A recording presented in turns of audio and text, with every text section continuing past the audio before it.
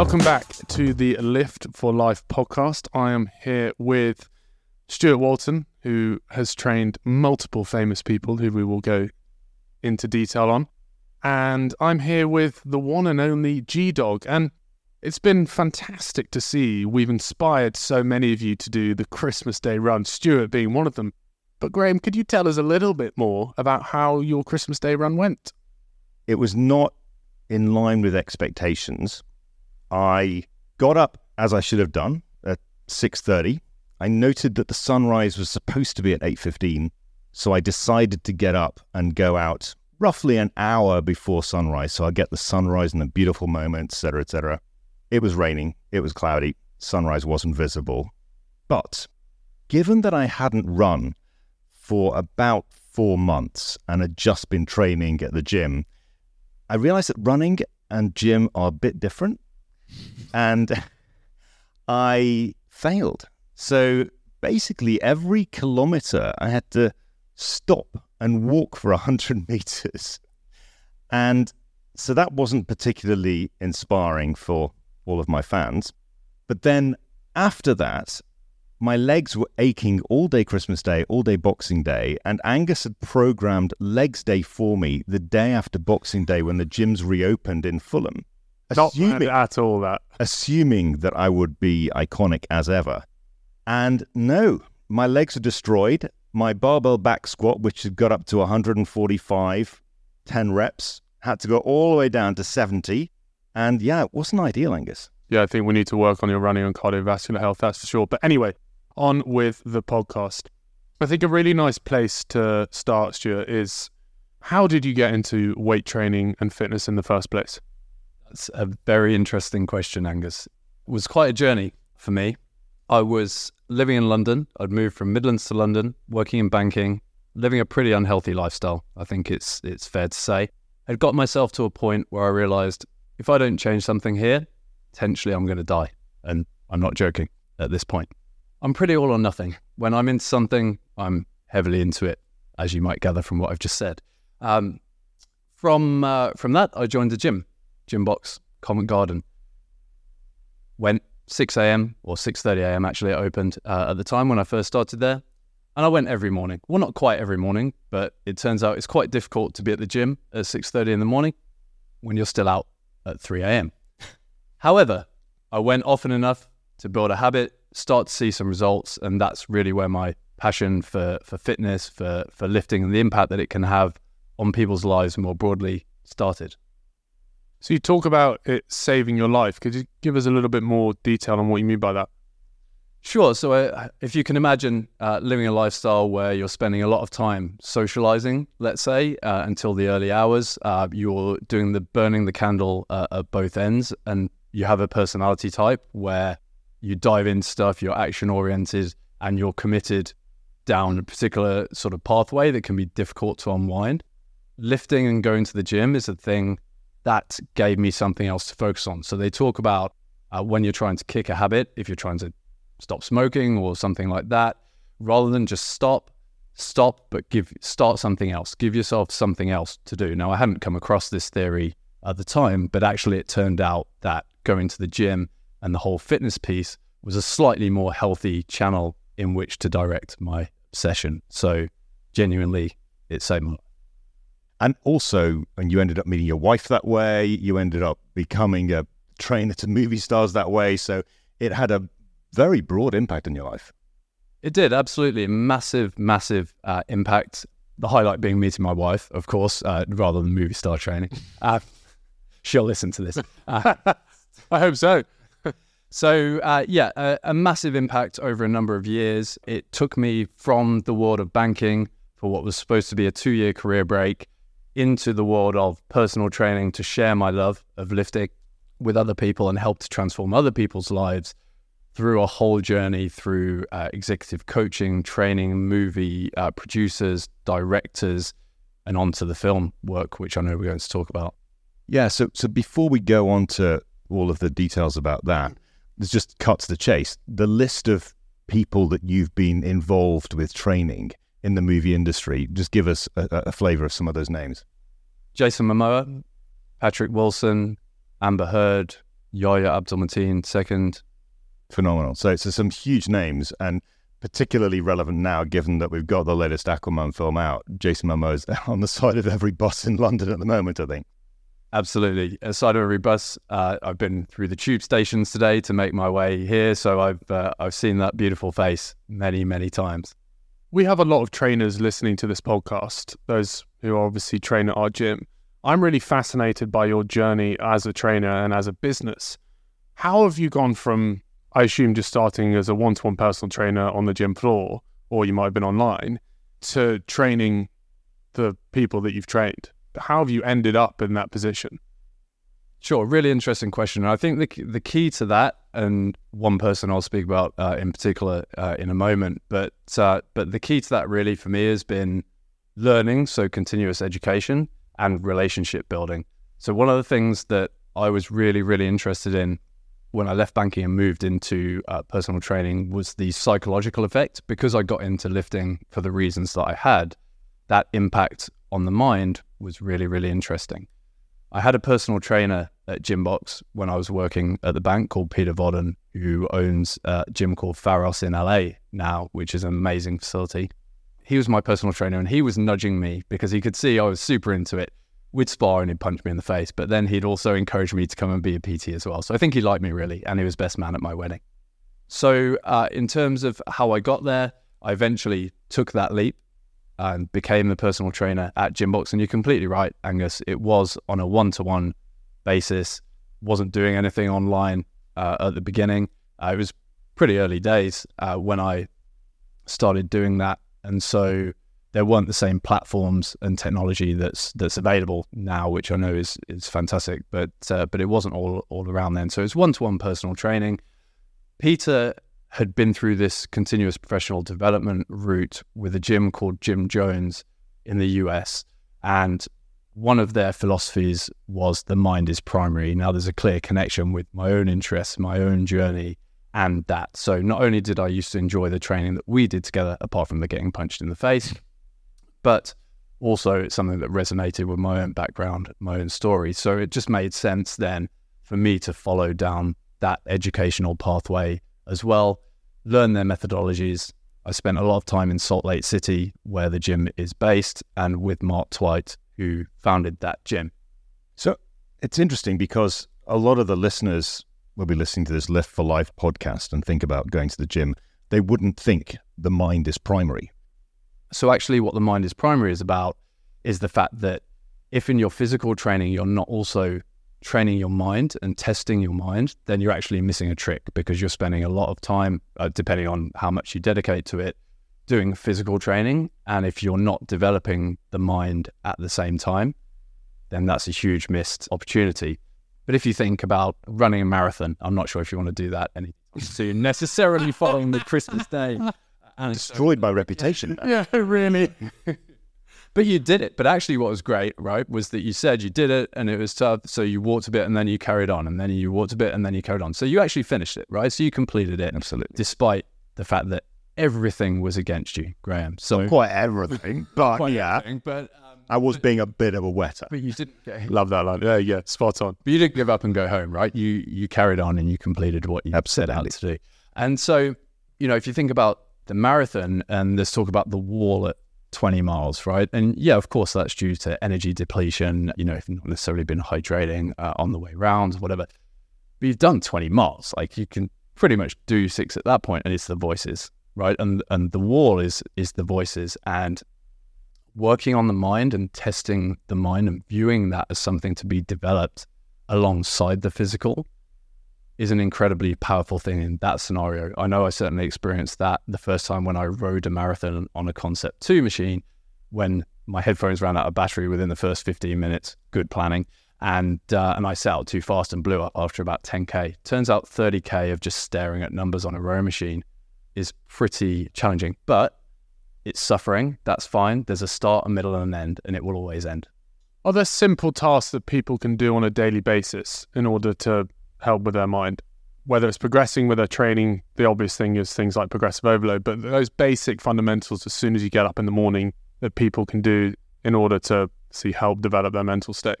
There There are a lot. That's a really interesting question. I think, so in the gym, you described there, progressive overload is one thing.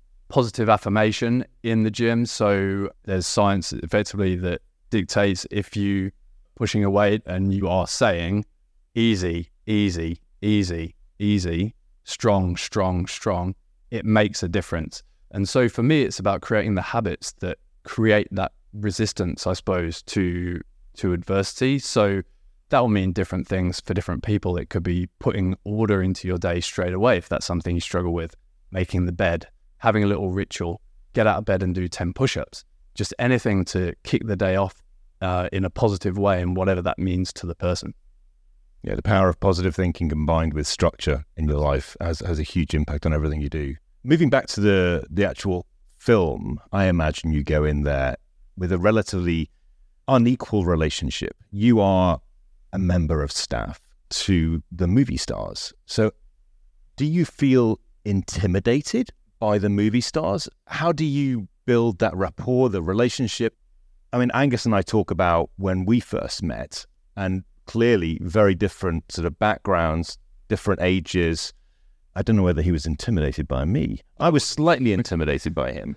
But that's like a compliment I think I just got from Graham, which is very rare. So I'll take that. Log this one. But I'm just thinking, how do you feel when you arrived there? I mean, maybe when you did the Gold Coast one, you'd already done it before, so it was very sort of tick box, you know what you're doing.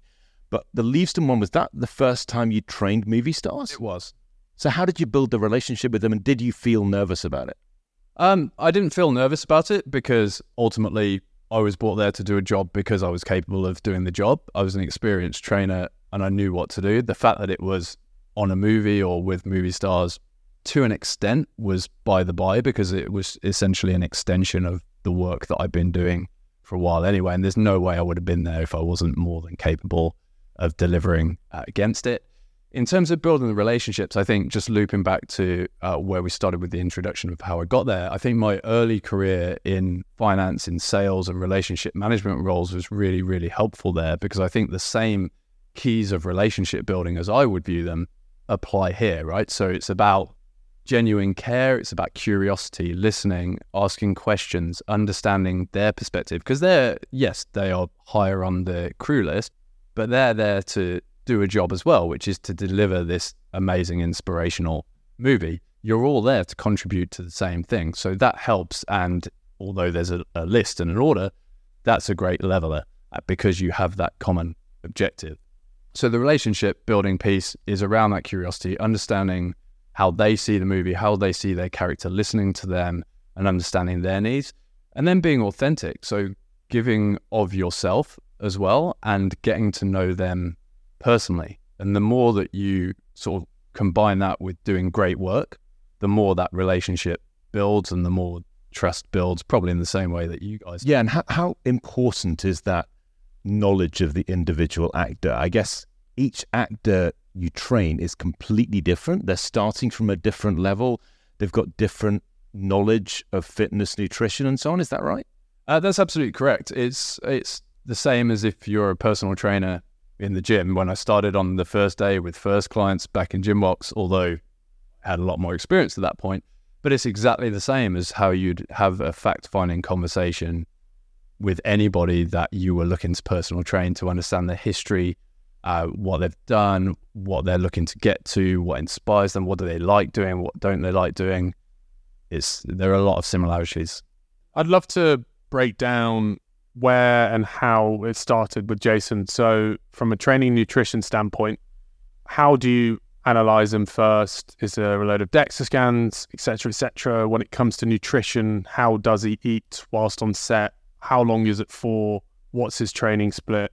Sorry, that's a really broad question. There are a lot of questions. If you could kind of have to remind me. Yeah, if you could kind of give us an overview of his training plan, his nutrition plan, and what things you think he did and what you will do with all your clients that the average person A could do and B you think they should be doing. So in terms of where Jason started, I'm sure you've seen him on social media or talk shows. He's a big guy. How tall is he? Well north of the 6 foot mark, and I'm 5'10" and a half. That's a very important half as anyone under 6 foot. Graham, are you 6 foot? Yeah. I think with the amount of protein I'm having, with the impact that my muscle building has on my bone density, I think I'm almost 7 foot. I mean, no one really sees me standing up, but I'm 6'3", guys, just to let you know. Anyway, sorry. Very bad pictures of me and Angus standing next to each other, which are going to be censored for life. Back to this very serious, valuable podcast, please, about Jason Momoa. So Jason, big guy, he's also active, right? So whilst he's not necessarily living in a gym day in, day out, he loves his outdoor activity. So he's a huge climber. If you follow him on social media, you'll see it bouldering, rock climbing. He skateboards, he surfs, he does all this stuff that's just active. And so he retains musculature, he stays in good shape. So for him, in terms of sort of going from a prep phase and if I say into shape for the movie, I'm using inverted commas because he's kind of pretty in shape, as you can see. Anyway, it's about tweaking, right? So it's about not necessarily doing what you see on Instagram as a massive before and after transformation and whoa, look at what we did in 2 weeks or 10 weeks or 12 weeks. But it's about taking that foundation that we've got and looking at it on a broader level because there's other things to consider that necessarily should, but may give a bit less consideration to if you're training, say, a regular client, someone with a desk job, something like that. The reasoning for that is, let's take injury prevention, for example, right? So if somebody with a desk job injures their knee, they get a bit of a niggle, shouldn't happen, should be looked after, but they're going to carry on doing their job, so on and so forth. If you do something that causes an injury in a movie that's got hundreds of $millions of budget and ends up being a bit over $1 billion of revenue and you cause a delay to that shooting schedule, probably not the best thing. So you're looking at not just the shape that the person is in, but also what injuries are they carrying, how do we prevent any aggravation, how do we make sure that no injuries happen essentially as we go through. So the training has a really broad scope. Where Jason started is in good shape because as you can see, he's naturally sizable, holds muscle, and it's about a little bit of definition there. We didn't use any technology. We didn't use body scans. We used visuals. We used scales sometimes, but essentially we went by look, by feel, and trusted what we were doing with the process, which is a process that we've done a number of times before. Ultimately, whether Jason Momoa is 6% or 6.1% body fat, for example, on screen, it doesn't matter, right? So the specificity of those numbers doesn't require body scan and that type of thing, although there is huge value in those, and I understand that. What matters is the way he looks, the way he feels, and the way his physicality and the work we've done helps him get into character. So that's an example of someone who's ripped wedge already and acting in a movie that requires that. But you must have had situations where they weren't like that and you needed to actually do a pretty big transformation, and presumably in sometimes relatively short periods of time. So the people that are listening to this, it's January, are going to be thinking, my personal fitness, I want to have an impact in a short period of time. Is that right? In a movie, you are able to do that? How do you do it?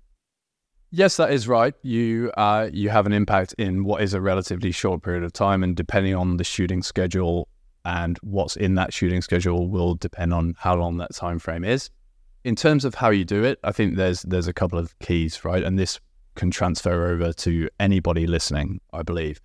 One is Jason or anyone else on that cast, they have in some ways the circumstances stacked in their favor, right? So they're there to do a job, and looking a certain way is part of that job, in the same way that learning the lines is part of the job and speaking the lines and so on and so forth. So they're doing it as part of their job, so there is a commitment there.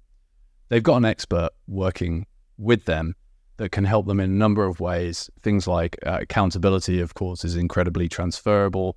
Things like basic knowledge, if they don't already have it, and things like helping with agility. So one of the things that I think is key that we really nail down in the film stuff is consistency.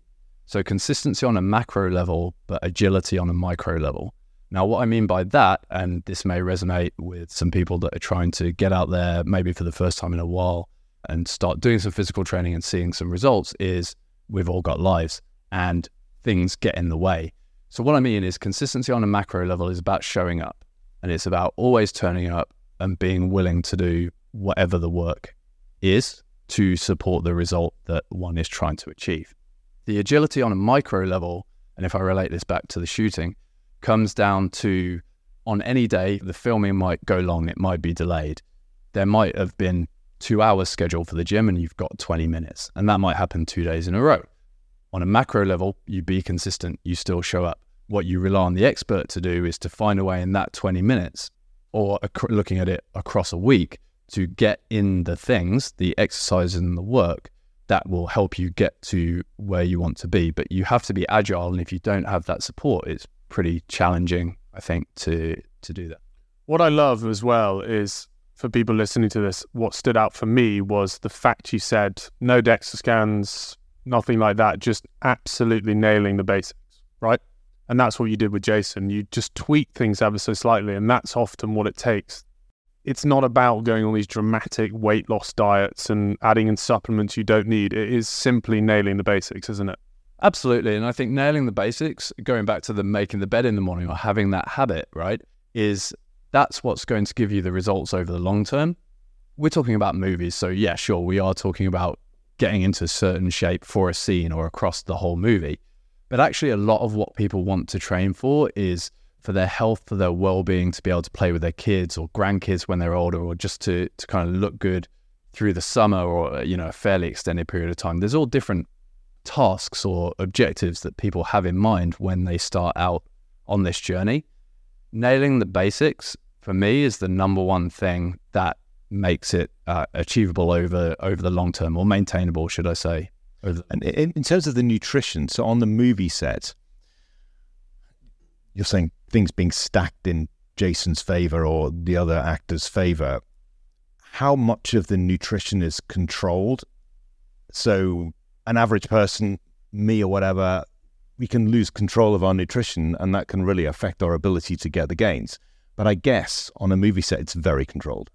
It is controlled on a movie set, but I would counter that point in terms of there are a number of tools, and this would be the second thing I would say actually that really carries over, that I'd recommend to listeners serious about making that change, is stack the odds in your favor as well, because there are tools that can help you do that. So if you think about businesses like HelloFresh, for example, Mindful Chef, they do meal delivery that, based on a series of questions, will be personalized to a large extent to your needs. That's what we're doing on the show. Sure, we've got a catering truck right outside the back of the gym, but that's just a variety of meals being prepared for somebody to eat based on what they need at the time.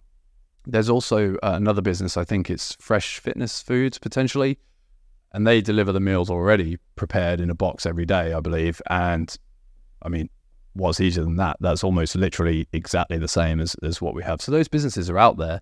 It's just researching it, having the commitment, and choosing the one that suits the lifestyle that you want to lead. If you want to measure everything and cook your own food, do that. If you just want to cook your own food but have great fresh ingredients delivered, do the HelloFresh Mindful Chef thing.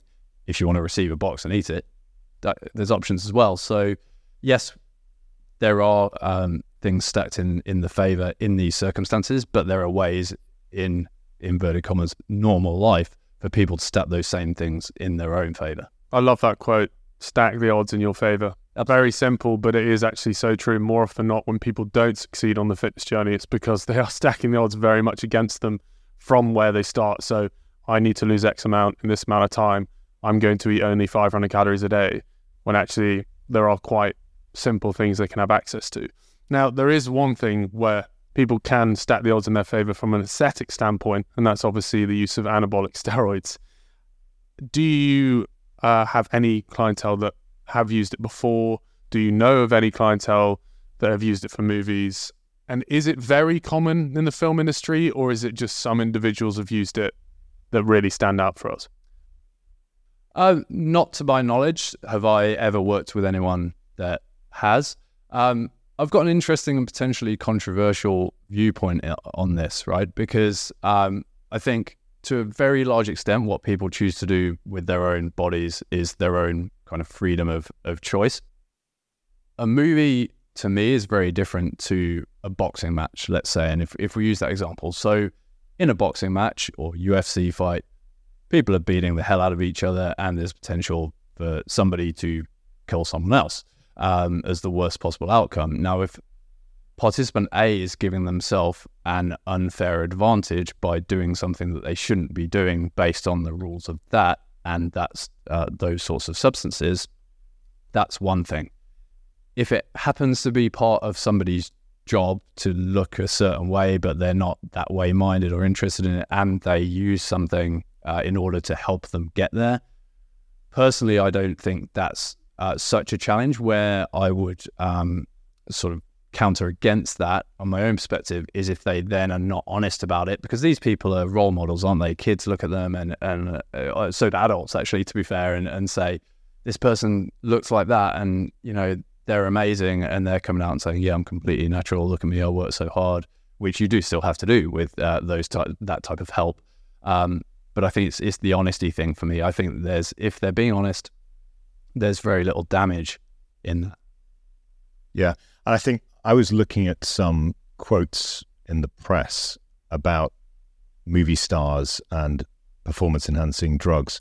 And it's really some very interesting interviews with Arnie Schwarzenegger. And he is very open about the fact that he took 100 milligrams a week of testosterone and 15 milligrams a day of Dianabol. And he said that was all under doctor's supervision, but he's now suffering the consequences of it, on the impact it's had on his heart, various parts of his body.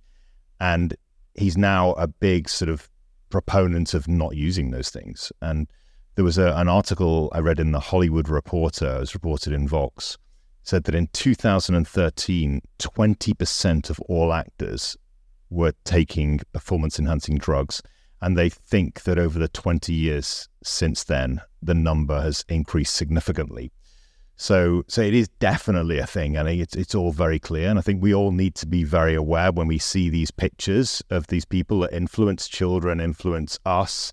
We've got to put it into context that, a lot of this is not completely natural. And we need to, focus on all the good stuff that you're talking about, but bear in mind that we shouldn't assume that it's completely possible to get a body like that consistently forever by doing just the basic, boring stuff that we know we need to do. Absolutely. And, I'm never going to be 6'4" either. So, it's about looking at these people, taking inspiration from sort of how they look or their work ethic or the information that you get from articles you read or podcasts like this about their workouts. But you're never going to replicate precisely the results of that person anyway. So the key for me is get the fundamentals right and do what you can to achieve the best results for yourself to be the best version of you that you can. Yeah, I completely agree. And I think one person who stands out for me, he's not openly admitted he's taken performance-enhancing drugs, but what Zac Efron looked like in Baywatch. That is probably, think of in the last few years, the person where people will go, well, surely he was on something. Now, he hasn't admitted he has, but what he has said after it, he kind of put on a lot more body fat. What he went through, even if he was enhanced to get to that, he basically was like, it was not worth it. It was horrible. And this goes back to your point about nailing the basics and how important that is. Like, these guys, regardless of them being performance enhanced, they are literally killing themselves in order to get to that physique. And you look at the other physiques, I think Benedict Cumberbatch did a film, the Russian spy film he did recently, and he got so skinny. That obviously wasn't enhanced, but like the things these guys do in order for a big paycheck, obviously the odds stacked in their favor, is always going to be so different to what the average person can do, right? Absolutely. I mean, the prime example, if I don't know the demographic of listeners, but the one that I always think of is Christian Bale, right? So The Machinist and American Psycho. And if I'm moving away from the enhancement conversation now because I've no feelings on that person or those movies, no idea about that. But yeah, that is an incredibly extreme one way and fairly extreme. Yeah, I mean, before doing this podcast, I surveyed a few people in the office and friends, and I said, what is the one thing you'd want to ask Stu? And Christian Bale came up so many times. It's like, how is that physically possible that someone can go from one extreme to the other, and what does that do to the body? I mean, it clearly can't be great, but I'm just curious about when you're preparing someone for a movie, there's going to be the movie will last, say, 2 to 3 hours. The filming might last for as much as a year. There'll be scenes where they've got to look ripped on the beach, and there'll be other scenes. Presumably, you can't keep them ripped for the whole year of filming. So do you sort of film the ripped scenes for a week, and then the rest of the scenes are done later, and therefore you only need to train them to be amazing for that 1 week, and do they then just like massively dehydrate themselves for that period? There's a couple of things in there. In some ways, it would be ideal if, let's say, there's 2 shirtless scenes in a film that's shot over 7 months. It would be ideal if they're positioned right next to each other, frankly. But that's not necessarily going to be the way. There's obviously bigger things that go into what the shooting schedule is going to look like. At the same time, no, you don't have to keep them ripped for 7 months. Depending on the spacing, you could effectively do 2 peaks, if you like. But the other thing to bear in mind is that whatever you do has got to be fairly sustainable, because also that, we've just come through Christmas, right? So personally, I ate quite a lot over Christmas, right? So the me of December 16th might not be the me of like January 1st.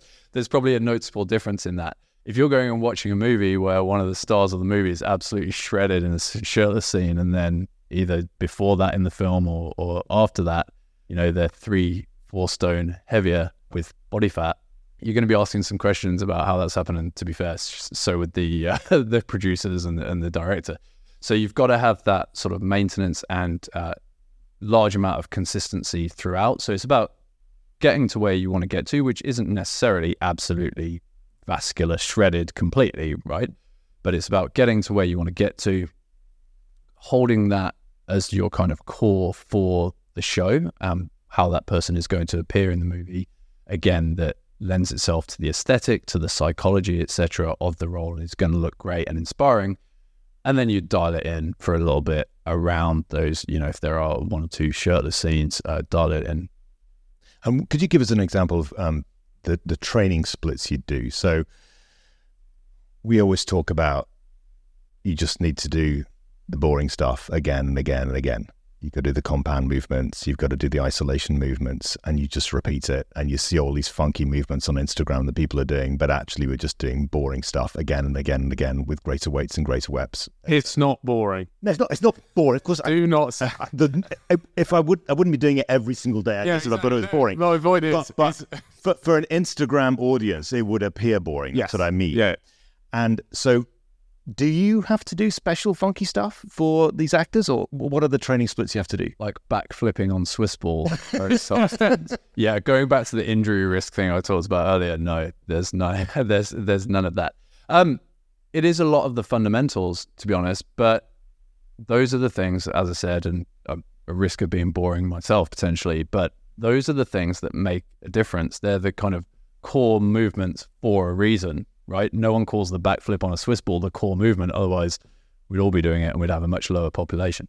But so it's dialing in those fundamentals. Yes, doing the squats, the deadlifts, the bench press, everything that we know are those ones that give you the big bang for your buck. Because again, going back to that micro agility I talked about, when you've got 20 minutes, you haven't got time there to do tons and tons of funky exercises or accessory work, and it might be 20 minutes 3-4 days in a row, so you've got to get the stuff done that is going to get the job done. So if you had those moments, so those sort of, oh my god, something's happened with the filming schedule, Jason's going to be on, you've got 20 minutes to train him, how do you decide what to do? So I work with a sort of macro schedule over 12 weeks and then broken down into 4-week blocks, and it's all drawn up, but it's all very kind of scribbled and moving things around, but it's a live working project plan, right? It's a live working document. So I always know where we need to get to. I always know what's on the list to do, and I always try and fulfill what's on the list to do within a week, right? So what I would do is on a Wednesday, let's say that happens, we've had some good training on the Monday, Tuesday, we're on schedule. I know that the Friday is clear because Jason's off, so we can have a good one then. It's then remapping that. So what are the key things that we still need to do to make sure that we're delivering the results that we need to? And if we can hit 80% of that consistently in the 20-minute sessions, we're going to have a great outcome, right? And that's where, and I link this to your run, right? And the walking, it's like you can't always run. Things aren't always going to go to absolute plan. And so you need a plan and to know what you're going to do to kind of keep it going and to keep things moving. I think that is so critical for the listeners. And that is exactly how what you're doing can pass into the daily life of people. I see so many of my friends and colleagues who will literally say, I need to go down to the gym for an hour, but I've only got 20 minutes, so I'm not going to go. And that example of there is you can go down for 20 minutes and just do part of your routine and then do the rest of it another day. I mean, Angus knows I put it on the app. I didn't complete my session today because I had some other stuff to do. So instead of being in the gym for 1.5 hours, I was only there for an hour. But, I still did most of what I needed to do. I think that's so important. 80% good, 80% of the time is as good as it's going to get. That's a quote that I swear by. But that's true, right? Particularly with the listeners, and we're talking about people that are living real lives where other things are a priority, or certainly will be at some times, and unexpected things will crop up. If you get 80% of the way, week in, week out, with the odd blip, but you're consistently doing it and retaining the habit so you don't have to start it again. You mentioned we're at the new year. Yeah, you'll be in a much, much better place come 1st of Jan or early Jan 25 than you would be if you went full gas for the next 8 weeks and then blew up and did 0% for the rest of the year, right? Absolutely. I think you're now training for Ironman, is that right? That's correct. So it's interesting. So again, a lot of the listeners will probably have done or be doing Ironman, ultra marathons, lots of different things.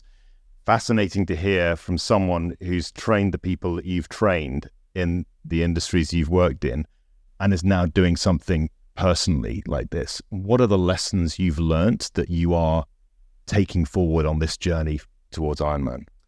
The key one is the mind is primary. Going back to the beginning of when we started talking and almost the beginning of my journey in lifting and the fitness world, you don't go out there and effectively exercise for hopefully 12 hours, but potentially 16, who knows, without going through some conversations in your own head. So I think primarily that's the thing when I'm out there that's going to stand me in really good stead, and the lesson that I would take right through that. The other one is consistency as well. So, as people will know, I'm sure, you don't just turn up and do that. There's a lot of training that needs to be done. And particularly in my circumstances, I haven't ridden a bike for 11 years. I've never swum, apart from, if you count, being on a lilo on holiday with a cocktail in hand, which I'm not sure is going to get me around a 3.8K swim. They probably don't allow flotation aids apart from wetsuits anyway, so the lilo's probably out. But that consistency, and for me, it's just applying everything that I've talked about really today, is understand the fundamentals. If I have to miss a session, or I'm supposed to do an hour and 10 minutes, but I do an hour, I don't go beat myself up. I make sure I've done the main bit of the session, right? I make sure I get the most bang for my buck for that session, and then I carry on. Because why would I give myself a negative mindset about something that ultimately is a micro part of the journey over what is, for me, a 12-month training exercise? So I feel very positive about it. I'm excited by it. I love the mental test of it. And for me, it just gives me a chance to demonstrate that consistency, that macro-micro thing that I talked about earlier. Macro consistency, micro agility. Well, that was fantastic, Stuart.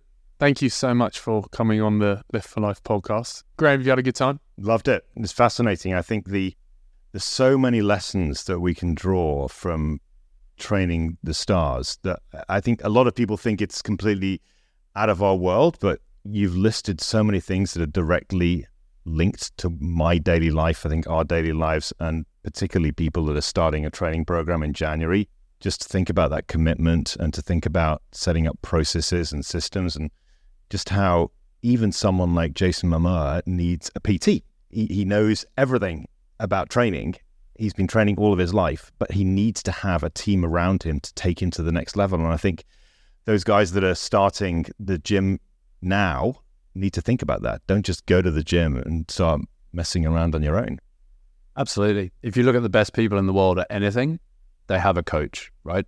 Federer, Nadal, Djokovic, they're not just turning up and winging it, are they? They've got a coach.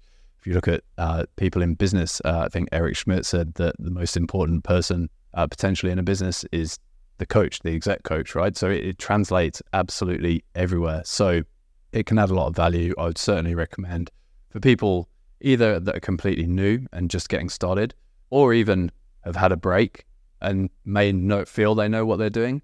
Just go in and create that accountability, start a relationship. That's a key part of it. And that'll keep you going back and upskilling you and giving you the knowledge to create that consistency and agility combination that's going to be key the next 12 months and beyond. Phenomenal. Thanks, Stu. Thanks, Angus. Thank you so much.